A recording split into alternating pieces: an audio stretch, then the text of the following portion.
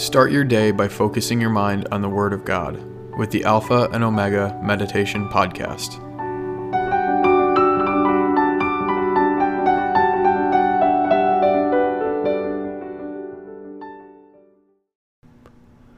Hello and welcome to today's meditation. As always, let's go ahead and bow our heads in prayer. Dear Lord Jesus, I pray that you convict us today in our sin, first of all. Help us repent and come back to you always, Lord. But Jesus, for those Christians, those of us who have been Christians for a long time, Lord, who have known you for a long time, and who have never taken the step to work our faith, to go out and declare our faith in you. Jesus, give us boldness in spirit and in truth. Help us know that no matter what we do, we want it all to be done unto you. Help us remember that at the end of our lives, what we will be thinking about is all of the souls that we have won for you, Lord. That is absolutely one thing that will cross our mind as we are on our deathbed, as we go to meet you. We will be wondering if we could have done more for your kingdom, Lord. So I pray that you keep that thought in our minds today and help us be strong and courageous to go out and speak your truth and work our faith. So walk with us today, Lord, and be near unto us. In Jesus' name, amen.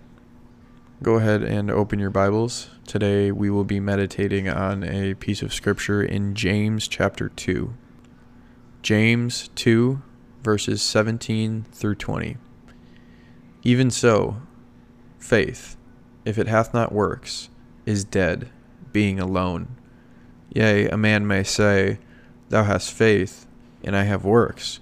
Show me thy faith without thy works, and I will show thee my faith by my works. Thou believest that there is one God. Thou doest well. The devils also believe, and tremble. But wilt thou know, O vain man, that faith without works is dead? Your 10 minutes to begin meditating on this scripture begins now.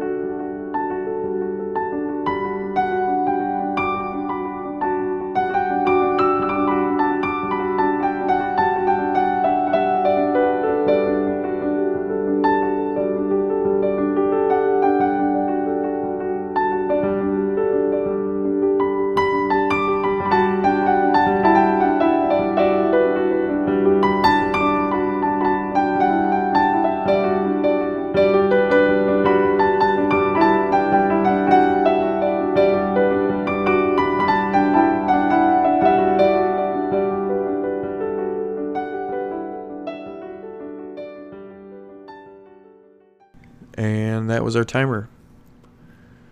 I hope that this word was convicting to you.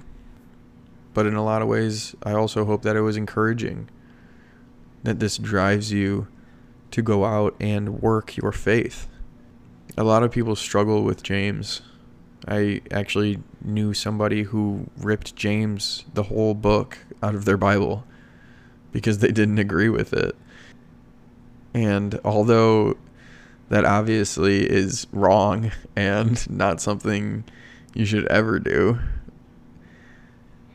we can understand the sentiment for sure. Because when you read things like this, that your faith alone is dead. And in verse 19, he says, "Thou believest that there is one God." Good, cool, awesome. So do the devils. And man, if that isn't convicting, I don't know what is. If your faith is bound only to what you believe in your corner, in your closet, in your house, and you are not working your faith, what is separating you from the belief that these devils hold? They also believe that there is one God. So it is a very convicting piece of scripture. But in a lot of ways, I hope that this time of meditation on it was, again, encouraging to you that God has got your back. He loves you. He's going to take care of you. So don't be afraid to speak the truth to the world. Don't be afraid to separate yourself from the bunch, whether it's in your workplace, in your group of friends, or even your family. Do not be afraid to speak the truth of the gospel. Do not be afraid to work your faith, because God will bless you immeasurably for it. And the blessings that will come from this will be blessings of eternity, not just of comfort right now. There's always a path that we can take, and one path always is easy and comfortable, but it ends up in a bad destination that's not very fulfilling. And then there's another path that's uncomfortable and hard, but that is almost always the correct path to take, because the destination of that path is blessings from God. He never said that this life would be easy. And as Christians, he even says that they will hate us, just as they hated him. So I pray for courage for you today, that you will go out and speak the truth. Do not let the deceit of the world go by without questioning, without challenging, because this word of truth that we have here is strong. It proves itself. And we don't need all of the answers, because all of the answers are right here. And although we may not understand everything, we can trust and know that God will do the work. We just need to continue to plant seeds and do our best. So I know that was kind of long and rambling, but I wanted to talk about that because I felt it was necessary for the scripture. It was something that I definitely needed to hear, something that convicted me big time. So thank you so much for joining me. I pray that you have a wonderful day, and I pray that you spread the word of God today. And I will see you in the next meditation.